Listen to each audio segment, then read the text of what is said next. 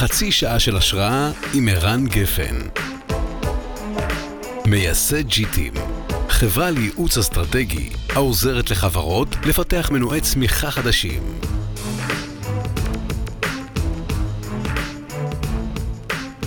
הלו, אתי, מה קורה? בסדר, מה נשמע? מצוין, אז נמצאת איתנו אתי אלישקוב, מייסדת, מנכ"לית ליברה. איזה כיף. האמת, תענוג גדול. מתי?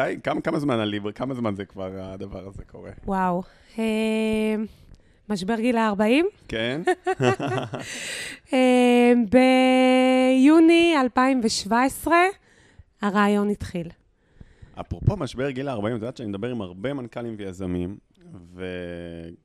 וכשאתה חושב על מנכ"ל יזם, אתה חושב כזה צעיר, מרק צוקרברג, והרבה מהחברות, גם הטק וגם הלואו-טק, אבל גם כאילו מה שאתה מצפה שזה יהיה כזה, זה יזם צעיר 8200, הרבה מהם זה סביב ה-36, 37, 38, 40, אז שם יש יותר ממה שאנשים יודעים בכלל, בתדמית היזם. קודם כל, ברגע זה אתה לא החמאת לי עכשיו.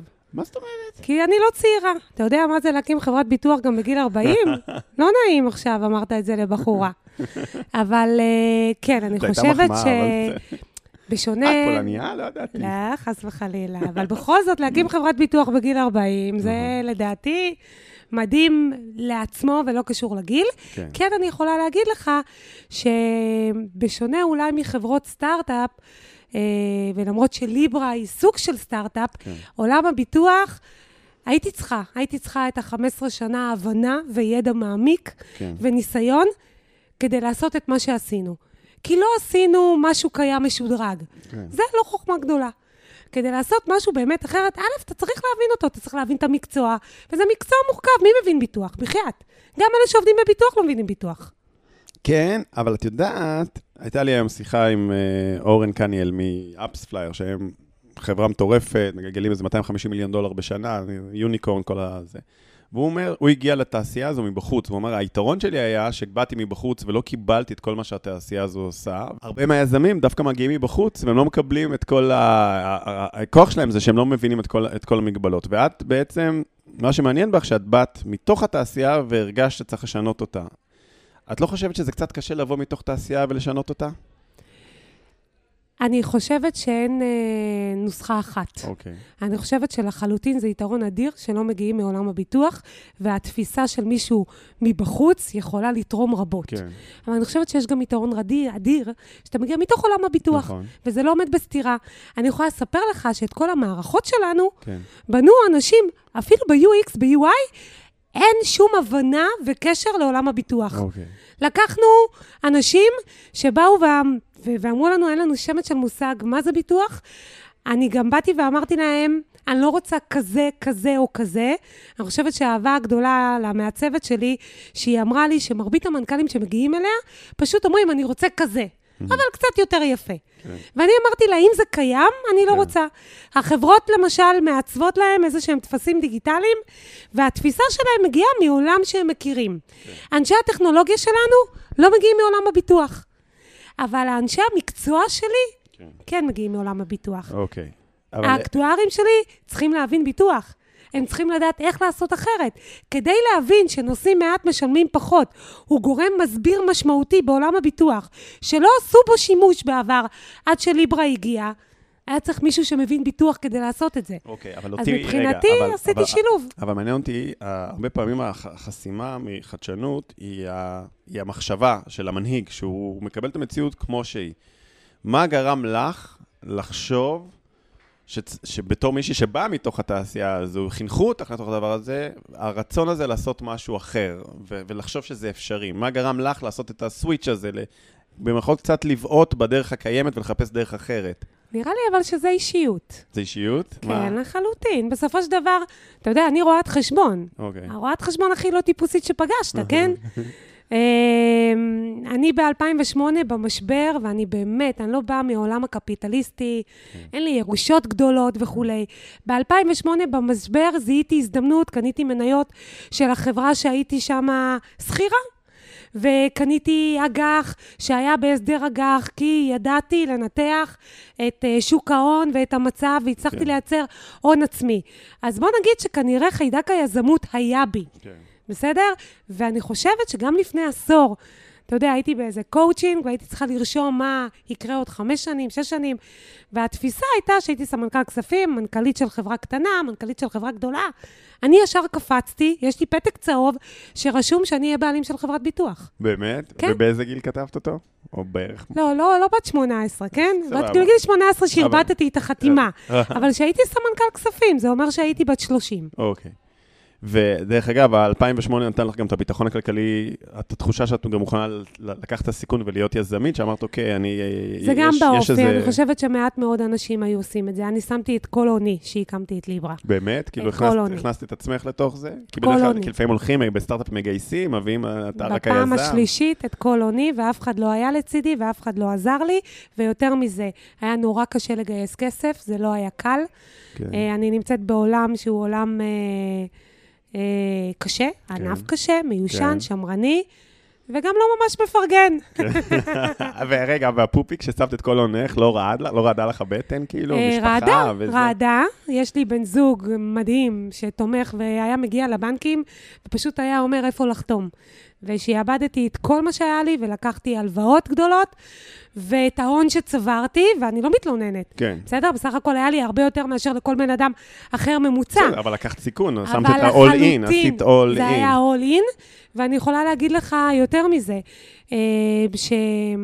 שהקמתי את ליברה וחיפשתי משקיעים, כל כך היה קשה, שבסופו של דבר הייתי צריכה לקבל החלטה, שאת מתחילה לבד. הם הצטרפו תוך כדי תנועה. ואני, לדוגמה, את 10 מיליון הראשונים שמתי, עוד לפני שהיה לי משקיע אחד. כן. והתחלתי לשלם לאקטואר שיעבוד, והחשבון הפרטי שלי עוד לא הייתה ישות משפטית נפרדת, עוד לא היה שם לליברה. נכון. אני באתי אליך לחפש שם. נכון. והייתה לי תמונה נורא ברורה של מה שאני רוצה לעשות. הכנתי תוכנית עבודה מסודרת. בוא, אני רואת חשבון, רגליים על הקרקע, אני לא רק חולמת בהקיץ. עשיתי תוכנית שהאמנתי בה, שהיא יודעת להחזיק מים גם בתרחישים שליליים. אוקיי. ומה יקרה ב-Worst case scenario? זה כבר אני ובעלי. באמת, אפילו המשפחה הקרובה מעבר לבעלי, אמרה לי, את בטוחה, את מסכנת יותר מדי וכו'. ומה אמרת להם? שאני מאמינה במה שאני עושה, אבל הם מכירים אותי מגיל נורא קטן. אני עזבתי את בנק דיסקונט, שקיבלתי בדיוק לקראת קביעות, ועברתי להיות איך קוראים לזה? סטאז'רית של ראיית חשבון בארנסט אנד יאנג. ירדתי למשכורת של 4,500 שקלים, משכר מאוד נאה, סגנית מנהלת. כלומר, אנחנו מזהים פה איזשהו דפוס שאת מוכנה, מצד אחד את עושה את ה-worst case scenario, ומצד שני את מוכנה לקחת מוכנה לקפוץ. כן, כן. אני חושבת שמנכ"ל של חברת ביטוח, הדבר הראשון שהוא מנהל סיכונים. כן. וזה לא אומר שאני לא יודעת לקחת סיכונים, אבל אני מנהלת אותם. שזה משהו מאוד יפה, שאפשר לנסות לגדר את הסיכון ולעשות את ה-worst case scenario ולהבין מה יקרה אם וכן הלאה וכן הלאה, אבל כשאת שמה את כל הונך, 3 סימני קריאה, יש לילות שאת קמה ואומרת מה עשיתי, כאילו, או בקרים שאתה אומרת וואי, שפתאום, אחרי שכבר יצאת לדרך ואתה אומרת, רגע, כאילו, את כבר בפנים וכזה, לא? לא, כי א', אני מהסוג שכבר עשיתי את זה, תקדמי הלאה. כן. ניתחת את ה-worst case scenario. כן. ואת הבנת שמה שזה אומר, שתצטרכי לממש, למכור, ולחזור להיות סטנדרט וממוצע, הכל בסדר, הכל טוב. ולהתחיל מההתחלה ולעבוד איפשהו. הכל טוב. הכל בסדר. לקחתי את זה בחשבון, ולא חששתי מזה. זה משהו שברגע שעשיתי את הצעד, כן. אז המשכתי איתו קדימה, אני לא חושבת שמצמצתי פעם אחת. וואו, אני חייב להבין מאיפה זה בא. זה מהילדות? ספרי קצת מאיפה גדלת, מתי זה, מאיפה זה בא. סליחה שאני עושה לך חצי זה, אבל אני חייב... אני חושבת שבאמת זה משהו אישיותי. אני מחולון, אני עדיין בחולון, נשואה, יש לי 2 ילדים, כן. בת זקונים, כן. אנחנו 5 אחים. יפה. הורים שלי נפטרו, לצערי הרב, אבא שלי נפטר בשנה האחרונה מקורונה, הייתי נורא קרובה אליו, אמא שלי נפטרה מסרטן שהייתי בת 15, וגדלתי להיות בן אדם מאוד עצמאי, חזק, יודע להתמודד עם לחצים, אוהב, משפחתי. המשפחה מבחינתי זה הדבר החשוב. כסף אף פעם לא המניע. אני אוהבת את הסיפוק, את העשייה. אני אוהבת לעשות דברים שאף אחד אחר לא עשה. את הריגוש שמישהו אומר לי שזה בלתי אפשרי. רק תגיד לי שזה בלתי אפשרי. העובדים שלי לא מעיזים, נגיד, יגיע איזה מישהו חדש ויגיד לי, זה לא אפשר, אז הסמנכ"ל לידו יגיד לו, לא, אל תגיד את זה. ולאורך הדרך, אם נסתכל על תחילת הקריירה, שמעת הרבה פעמים לא ובלתי אפשרי? כן, בטח. כמו מה? תני דוגמאות. לא, לכל דבר. מה? אני חושבת שאם הייתי נמצאת בארנסט אנד יאנג, אז מה שסיפרו לי זה שטאז'רים, עושים עבודה שחורה וכולי. אני חושבת שברעיון הראשון שלי, משה שחף, השותף שקיבל אותי, אמרתי לו, אני לא מכינה קפה ואני לא עושה רק צילומים. מה הוא גיד? הוא צחק, הוא אמר, מי אמר לך? כל כך הבהילו אותי. כן. ואחרי זה אמרתי לו, אחרי 2 אני מתקדמת קדימה ואני יוצאת החוצה. והייתי שם, והייתי כבר במסלול שותפות, והתקדמתי להיות סניור מנג'ר, ולעומת זאת בתחילת הדרך, כולם אמרו לי שזו חברה גדולה, ואין סיכוי שתתקדמי שם, ואין סיכוי שתגיעי לשותפות וכו'. אז גם את זה שמעתי. ואחרי זה להיות סמנכ"ל כספים, אז בדרך כלל אתה יוצא ממשרד עורך חשבון, אתה הולך להיות חשב. לא ישר קופסים להיות סמנכ"ל כספים, לא, יש היררכיה. כן. שמעתי המון. הייתי בחופשת לידה שהצעתי את עצמי להיות סמנכ"ל כספים. וואלה. מי ייקח אישה עם 2 ילדים קטנים בבית? הילדה בת פחות מחודש שהלכתי להציע את עצמי. יאמר לזכותם באמת של עופר תרמצ'י, זיכרונו לברכה, ואלי אלעזרה מהכשרה, שזה לא היה איזשהו גורם או חסם.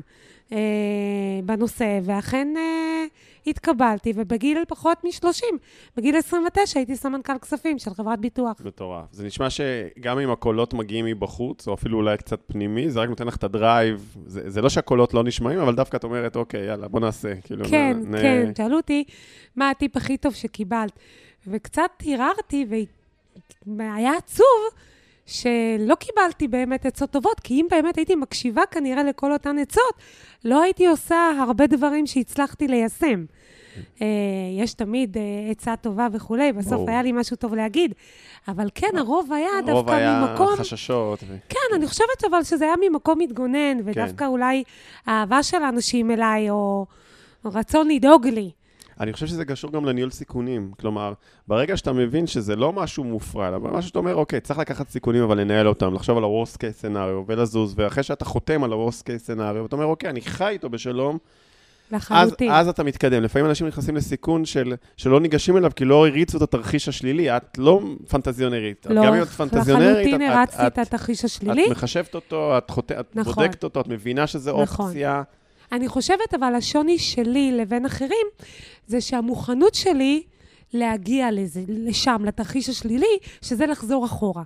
אתן לך דוגמה את אבא שלי, זיכרונו לברכה. אבא שלי נפטר בגיל 89, עיראקי, באמת, אינטליגנט, משכיל, והוא, שהייתי בבנק, והייתי לקראת קבלת קביעות, אמר לי, למה את עוזבת? יציבות, הגעת לאן שהגעת, עכשיו תחזרי אחורה 4,000 שקל, הייתי סגנית מנהלת כבר. כן.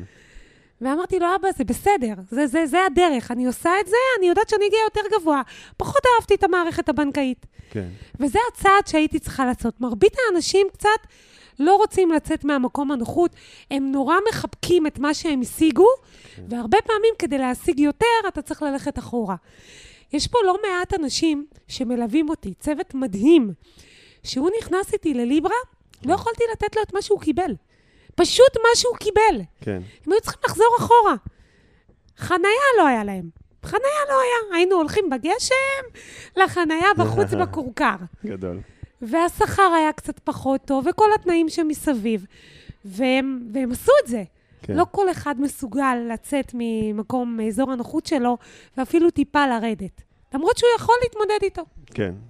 זה מאוד יפה מה שאת אומרת, היכולת לפחות מחשבתית או לפעמים פיזית, לבוא לא לאחז במה שיש, להבין שזה קצת משחק, שאתה כמובן רוצה יותר ואתה כמובן רוצה לשמר, אבל כל המבנים, אפרופו גם הטרגדיה שעברת, אין מה לעשות, זה החיים, אתה מבין שזה נבנה ונעלם, נבנה ונעלם, ואתה לא יכול לאחז במשהו ולהגיד אני לא יזוז כי אוי ואבוי מה יקרה, ואז קורה ואתה אומר אוקיי, אז ירדתי ברמה, או מקסימום כמו שאמרת, אני אקים, היא קשה, אני אלך לעבוד איפשהו, את יודעת להכיל את 2 ראשונות בליברה, השכר שלי היה לדעתי הנמוך ביותר בחברה. כן. פשוט לא משכתי מעט מאוד, ושוב, כרואת חשבון, הכנתי בצד שלקחתי הלוואה, שאמרתי את הכסף, שיכול לקלקל אותי ואת משפחתי, ביחד עם בן זוגי, למשך השנים הראשונות, כי ידעתי שצריך לתמוך בחברה. כן. ותודה לאל. הנה, אנחנו דופקים על עץ. טפו, טפו, טפו. וגם היית מוכנה לרדת ברמת חיים. כלומר, גם בא לו נאחז. כלומר, היו דברים שלצורך העניין התרגלתם, ובתקופה מסוימת הייתם צריכים לוותר עליהם במשפחה? או הייתם צריכים לחשוב פעמיים? באופי שלי אני לא כזאת. מה זאת אומרת? אני לא אוהבת לוותר על דברים. מה, את רואת חשבון, מה זה לא? אני לא אוהבת לוותר על דברים. השתדלתי שלא, אבל אף פעם לא קפיצה מעל הפופי, כאילו, זה לא שראית אותי עכשיו רוכשת, עוברת לאיזה... אולי זה גם חלק מהעניין, זה גם לא לשמור על איזשהו משהו, כדי לא... אבל אני לא אוותר לא על טיול ולא על איזשהו בילוי בשביל הדבר הזה. לדעתי הדברים האלו הם הכי חשובים. אני עובדת מאוד מאוד קשה. הטיולים המשפחתיים שלי, אני משתדלת לעשות אותם בצורה יותר גבוהה מאשר בן אדם ממוצע, כי זה הדבר הכי חשוב בחיים. כן, אז אתה כאילו work hard, play hard. מה זה עובדת קשה? תני לי דוגמה. מתי מתחילה? בוא נדבר רגע. המציאות היא שאתה עובד כל הזמן. בסדר? הראש עובד. הראש עובד את ה-24/7. זה המציאות. לבוא ולהגיד שלא, זה פחות, זה לא נכון. מנגד, אני יכולה להגיד לך שלמדתי עם השנים, לא בליברה כבר לפני כן, לנהל את הזמן שלי. כשהילדים היו קטנים, הייתי בוועד של ההורים. פעם לימדו אותי משפט מאוד מאוד חכם. שמבחינת מי ששומע אותו לראשונה, לדעתי הוא הכי לא הגיוני שיש. שאתה רוצה שמשהו יעשה, תיתן אותו לבן אדם הכי עמוס. באמת, אני משפט שבחיים שלי לא שמעתי. נכון? אתה רוצה משהו שיעשה, תיתן אותו לבן אדם הכי לחוץ, הכי עמוס, עם הכי עבודה. למה? כי זה בטוח יתבצע. אוקיי. האם אתה תחשוב על זה? באמת, האנשים הכי עמוסים, הם אלו שמנהלים את הזמן שלהם, מתקתקים אותם, יודעים. בדרך כלל אלו שהם פחות עמוסים, הם יותר סחבת. אני אומרת לך את זה מניסיון של מנהלת שנים. וגם כאימא נורא עסוקה, ועד של הכיתה, זה שום דבר, זה בסוף ניהול של סדרי עדיפויות. אני בחיים לא הפסדתי, לא יום הולדת, לא אספת הורים, וחוגים היה קשה. חוגים זה לחזור ב-4, זה קצת קשה. פיזית אני חוזרת מאוחר, אני חוזרת בשעה 8 בערב הביתה, אבל המקום שלנו פה בחולון, אני גרה בחולון, אם אני צריכה משהו, אני עושה את זה תוך כדי תנועה. אני לא מוותרת על דברים בשביל הקריירה. יש. בוא נדבר רגע על ליברה קצת. בכיף. אז, אוקיי, מקימים חברת ביטוח, והיא אמורה להיות קצת אחרת. במה היא באמת קצת אחרת? בחזון, במה היא אחרת? אני חושבת שהיא... מאוד שחלמת אחרת. עליה. מאוד אחרת. כשחלמתי על ליברה, באתי ואמרתי, אוקיי, התפיסה שלי זה שקודם כל יאהבו את החברת ביטוח. בוא נתחיל מזה. לעשות ברנד לב לחברת ביטוח, זה הזוי בעצם זה שאתה אומר את המשפט. בסדר? זה לא עכשיו נייק, אדידס וחברות שאתה באמת מתאהב במותג. חברת ביטוח לאהוב מותג, זה אף פעם לא עניין אף מנכ"ל שישב שם. כן. בסדר? אני מתאהבת במחירות שלי, אני מאוהב ביעילות שלי וברווח שלי. אני רוצה שיאהבו את המותג. למה זה חשוב לך כל כך?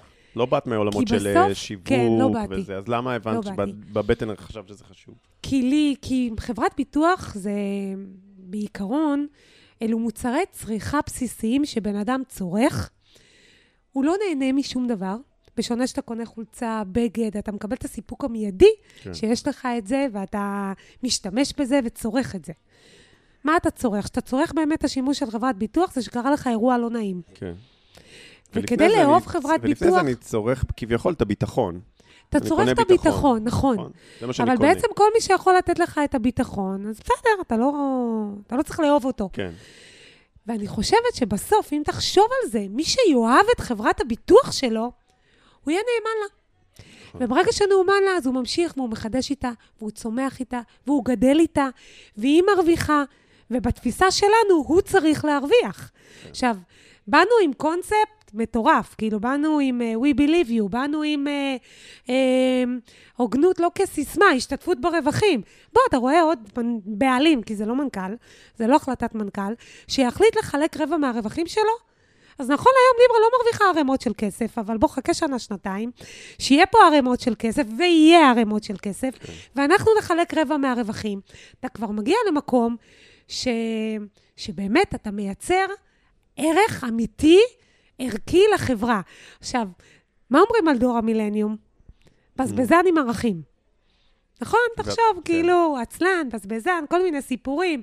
יזם, אגב, בנשמתו יותר. אבל הוא נורא ערכי.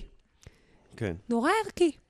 ואני נורא מאמינה שזה השינוי הראשון, שהוא נורא קשה ליישום שצריך להיות. עכשיו, ידענו שזה לא יספיק. עכשיו, יש לי תמיד משפט, כדי לעשות משהו טוב, אתה לוקח משהו קיים ומשדרג אותו. לעשות משהו פצצה, באמת, אמיתי, אתה צריך לשנות את היסודות. ולשנות את היסודות, זה לא להגיד אני חברה דיגיטלית, כי זה סתם לשנות ערוץ הפצה. אוקיי, כמו שביטוח ישיר, חברה נהדרת, אמרה, אני לא מוכרת עם סוכנים, אני מוכרת ישיר. זה לא מספיק. וגם להיות חברה דיגיטלית, אז אני לא ישיר, אני רק בדיגיטל. זה ערוץ הפצה, זה מה ששינית. אז אתה צריך לשנות ערוץ הפצה, אתה צריך לשנות מודל תמחור, לבוא ולהגיד, אוקיי, פעם תמחרו ככה, אני מתמחרת אחרת. צריך לעשות השתתפות ברווחים, צריך לעשות כיסויים חדשים, אתה צריך את הכל מהיסוד לשנות. ובגלל זה, אגב, העובד הראשון שלי היה, לא איש שיווק, הראשון שלי היה, עוד לפני שחשבתי על השם, היה אקטואריה. באקטואריה היו לי 2 עובדים, שאני לקחתי ואמרתי, אוקיי, אתם מבינים ביטוח, ואתם קצת יותר עסקיים מהתפיסה המיושנת, בואו ניקח את כל גורמי הסיכון, שנכון היום לא מקבלים ביטוי בכלל בעולם הביטוח, ולא רק בעולם הרכב, בדירות, בעסקים, ותכניסו אותם לתוך המודלים, ובואו נראה מה יצא. עכשיו, 40% שעברנו את השוק. 40% הייתי גם יותר יקרה. כי השוק, ברגע שהוא עובד על ממוצעים, הוא מבחינתי פחות חכם, בתפיסה שלי. ברור. ו20% הייתי אותו הדבר. עכשיו, תיקח את זה. התפיסה של ליברה, אגב, שיש לה מחירים פצצה ופגז, רק בגלל שיש לי בכלל את האפשרות לתת את המענה הפרסונלי הזה. בגלל שלחלק מהאנשים את יכולה לתת מחיר פצצה, נכון. כי הם מתאימים. וזה חלק לא קטן. כן. חלק לא קטן. עכשיו, פעם, בתפיסה של פעם, קח את נושאים מעט משלמים פחות. הגיעה קורונה. תחשוב על זה, אנחנו בקורונה הצלחנו להכפיל את המחירות. חברות שלא היה להם מענה בכלל לנושא הזה, לא יכלו לתת מענה לאנשים שהיו פעם נוסעים 30,000 קילומטר למקום עבודה רחוק, עמדו בפקקים ועכשיו עובדים מהבית, ונוסעים 7,000 קילומטר בשנה. ואצלי פשוט היו מתקשרים, היו מעדכנים נסוע. היו מקבלים זיכוי וכולי, מה שהיה צריך להיות. מי לימד אותה? למה אני שואל מי לימד אותך? כי את באה בסוף מרקע פיננסי. רואת חשבון, זה וזה וזה וזה, אוקיי. את מדברת פה על דברים, על 2 עולמות. אחד עולמות יותר שיווקיים, והשני יותר עולמות של רגע, איך מייצרים חדשנות, להתחיל הכל מחדש.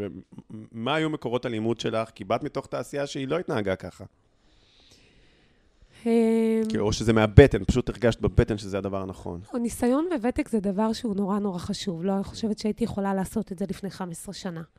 אז בסוף באתי מעולם שהוא פיננסי, אז אני יודעת לנתח דברים פיננסיים, אני יודעת לנתח, לעשות תוכנית עבודה, לעשות תרחישים שהם ריאליים, להבין משמעויות. התאהבתי בעולם הביטוח כי הוא העולם המורכב ביותר שאני הכרתי. כאילו, זה שם בכיס הקטן את הנדלן או את הריטייל מבחינת מורכבות שלו. וכל היופי במשהו שהוא מורכב, שאם אתה יודע אותו מספיק טוב, אז אתה יודע להיות מספיק מתוחכם, להמציא דברים ולעשות דברים חדשניים. כן, אז למה החברות כל כך קשה להן? מעניין אותי בשביל ללמוד לא רק מתחום הביטוח, לתחום אחר, ברגע שאתה נהיה כבר חברה. למה, הרי מה שאת הבנת, עוד מבינים, למה כל כך קשה להם לעשות את ה...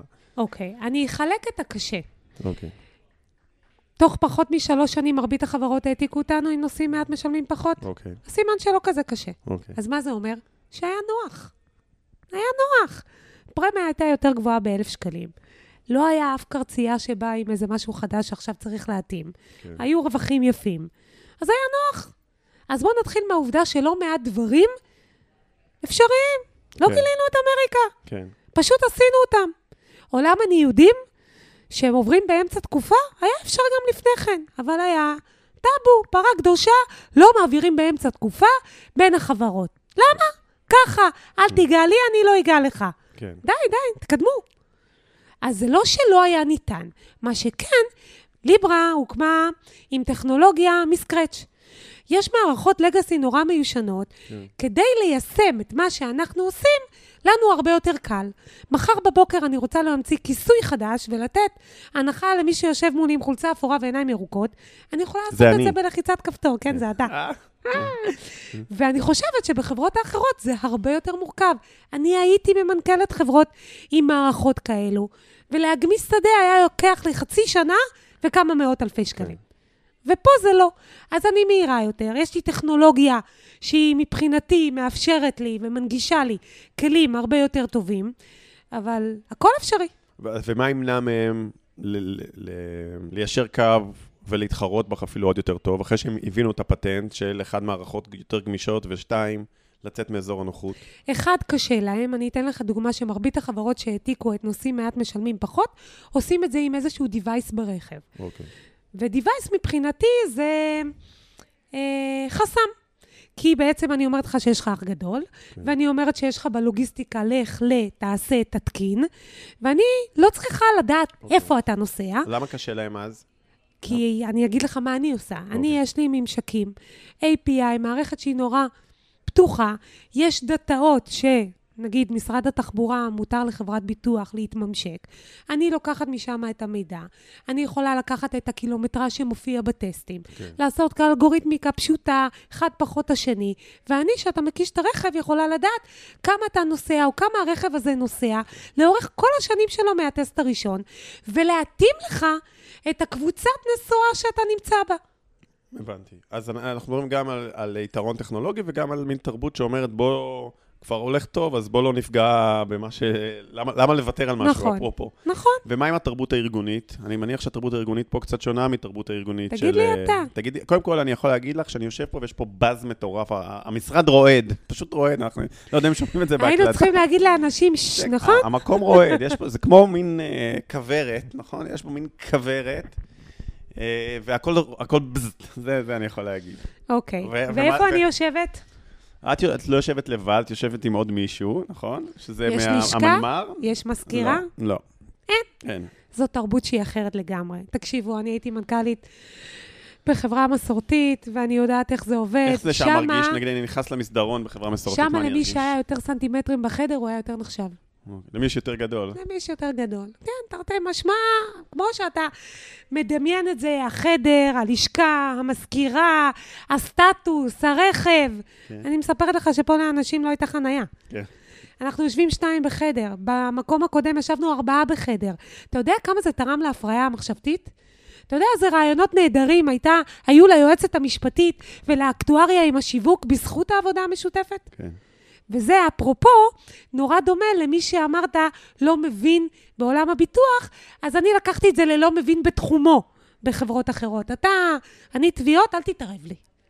אוקיי. זה מה קורה בחברות אחרות. כל אחד הממלכה שלו. אתה תתעסק בשלך. כל אחד מגן על הממלכה שלו. ושלא נדבר על האגו שקיים בעולם הביטוח. זה בכלל, אין מקום לעוד מישהו בחדר שם. זה אחרת פה לגמרי. ההיררכיה היא שטוחה. יש פה באמת, כאילו בלתי אמצעים, המנהלים עם העובדים, אנחנו בהפריה מחשבתית מלאה, אנחנו מתנהלים אחרת. מתנהלים אחרת, אבל רגע, עכשיו את כבר חברה בורסאית, זה נשמע לי כבד בורסאי, זה כבר לא סטארט-אפ. איך זה השפיע איך זה משפיע?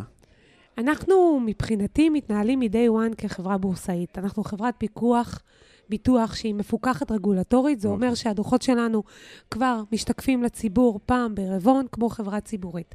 ההבדל שהיה בינינו לבין חברה ציבורית, מבחינת רגולציה וכולי, זה עסקאות בעלי עניין.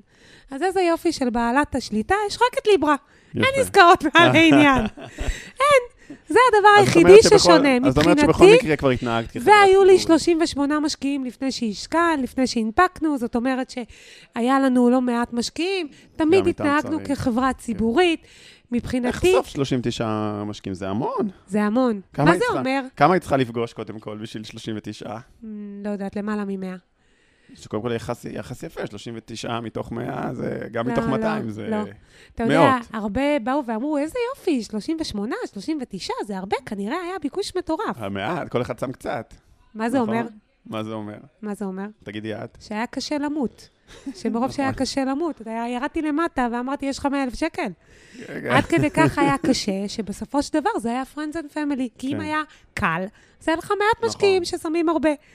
אז זה גם המקום שבו כולם חושבים בתפיסה אחרת לגמרי למה שהיה בפועל. אם השקעתי אצלך 100,000 שקל בהתחלה, כמה היה לי היום?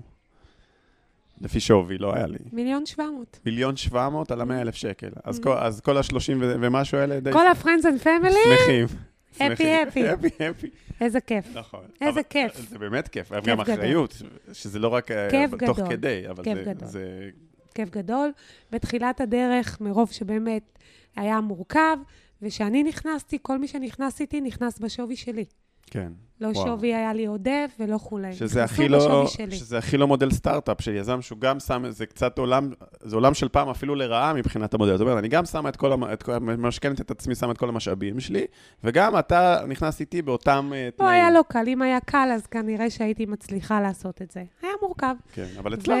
והצלחנו. לא הצלחתי בשווי היותר גבוה. כן. אלא רק ממקום שבאמת אנשים באו ואמרו, אוקיי, היא שמה את כולה קולין, אנחנו נכנסים באותו שווי. האפסייד היה כאילו די ברור, גם מבחינתי עבור אותם אנשים שנכנסו, אבל הסיכון עדיין היה קיים, אז זה בסדר. אני מניח שהם שמו הרבה בגללך. כלומר, אני מניח שיש הרבה אנשים שלא הבינו את הביטוח, את האקטואריה, את כל מה שאתה אומרת. אמרו, אני מאמין באתי, היא נכנסה גם, הסכום הוא כזה, אני לא הבנתי לגמרי מה היא אמרה לי, אבל גם קצת אולי לא נעים לי, יאללה, נו, קחי 100,000 שקל. לא, אף אחד לא שם כסף כי לא נעים לו, אבל... אבל בלי להבין, כאילו זה לא... אני חושבת שחד משמעית אנשים שהכירו אותי, וגם אם לא מבינים עד הסוף, הבינו את הפוטנציאל, הבינו באמת, כמו שאתה אומר, שגם אני נכנסתי והם מאמינים בי. כן. וכמה היום, איך היום החברה, תספרי קצת מהמצב, היא נסחרת עכשיו לפי איזה שווי בערך, אני יודע שמנכ"לים לא מסתכלים מדי יום, אבל רק שנקבל איזה... אני חושבת שהיא נסחרת למעלה מ-700 מיליון שקל. מטורף. יש לנו כמעט 100 עובדים.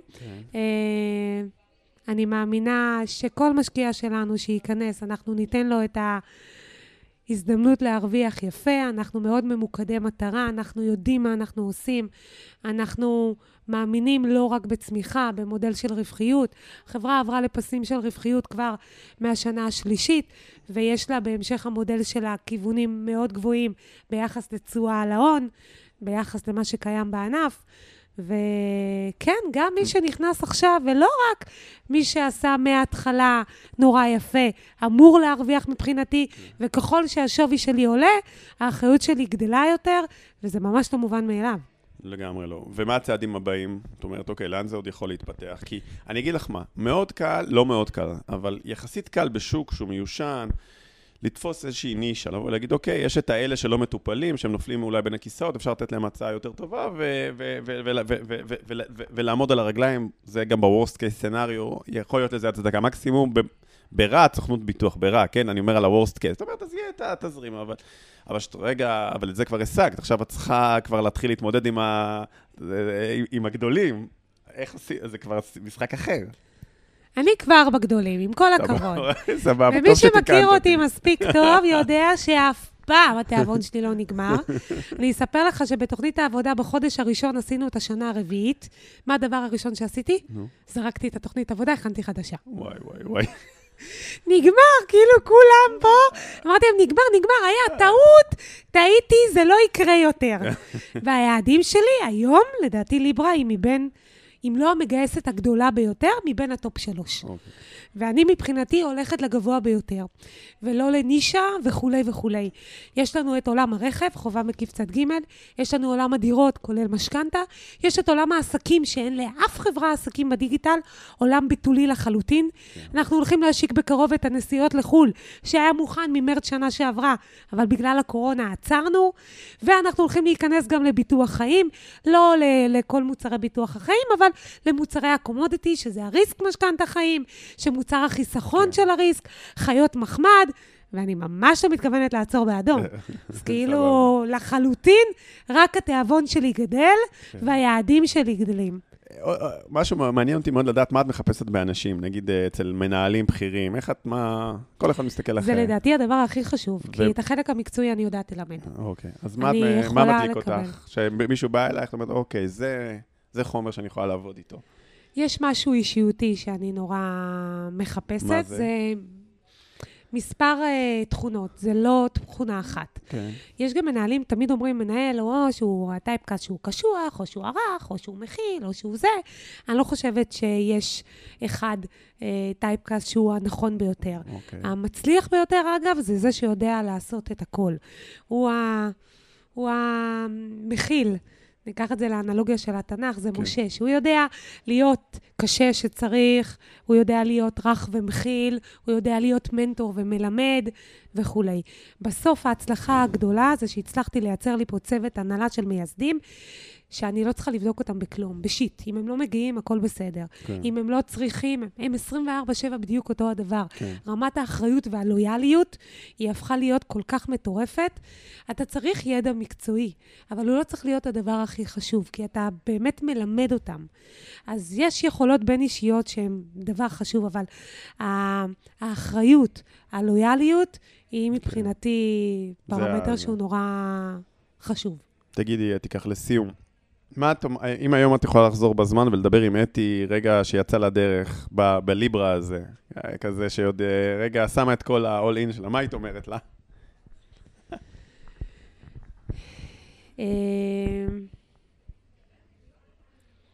עכשיו אני אגיד קוריוז. הייתי אומרת, היית צריכה להשיג יותר כסף ולשים את הכל לבד. זה היה רואת חשבון, אבל לא ברואת חשבון, במקום הנפשי, באיפה שהיא הייתה.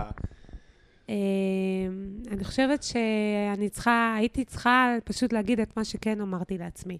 קיבלתי הרבה כפות, והייתי צריכה להתרומם כל פעם מחדש. ואני חושבת שמרבית האנשים לא היו מצליחים להתרומם מהכפות שקיבלתי. אז התמדה. זו התכונה החזקה ביותר שאני מלמדת את הילדים שלי.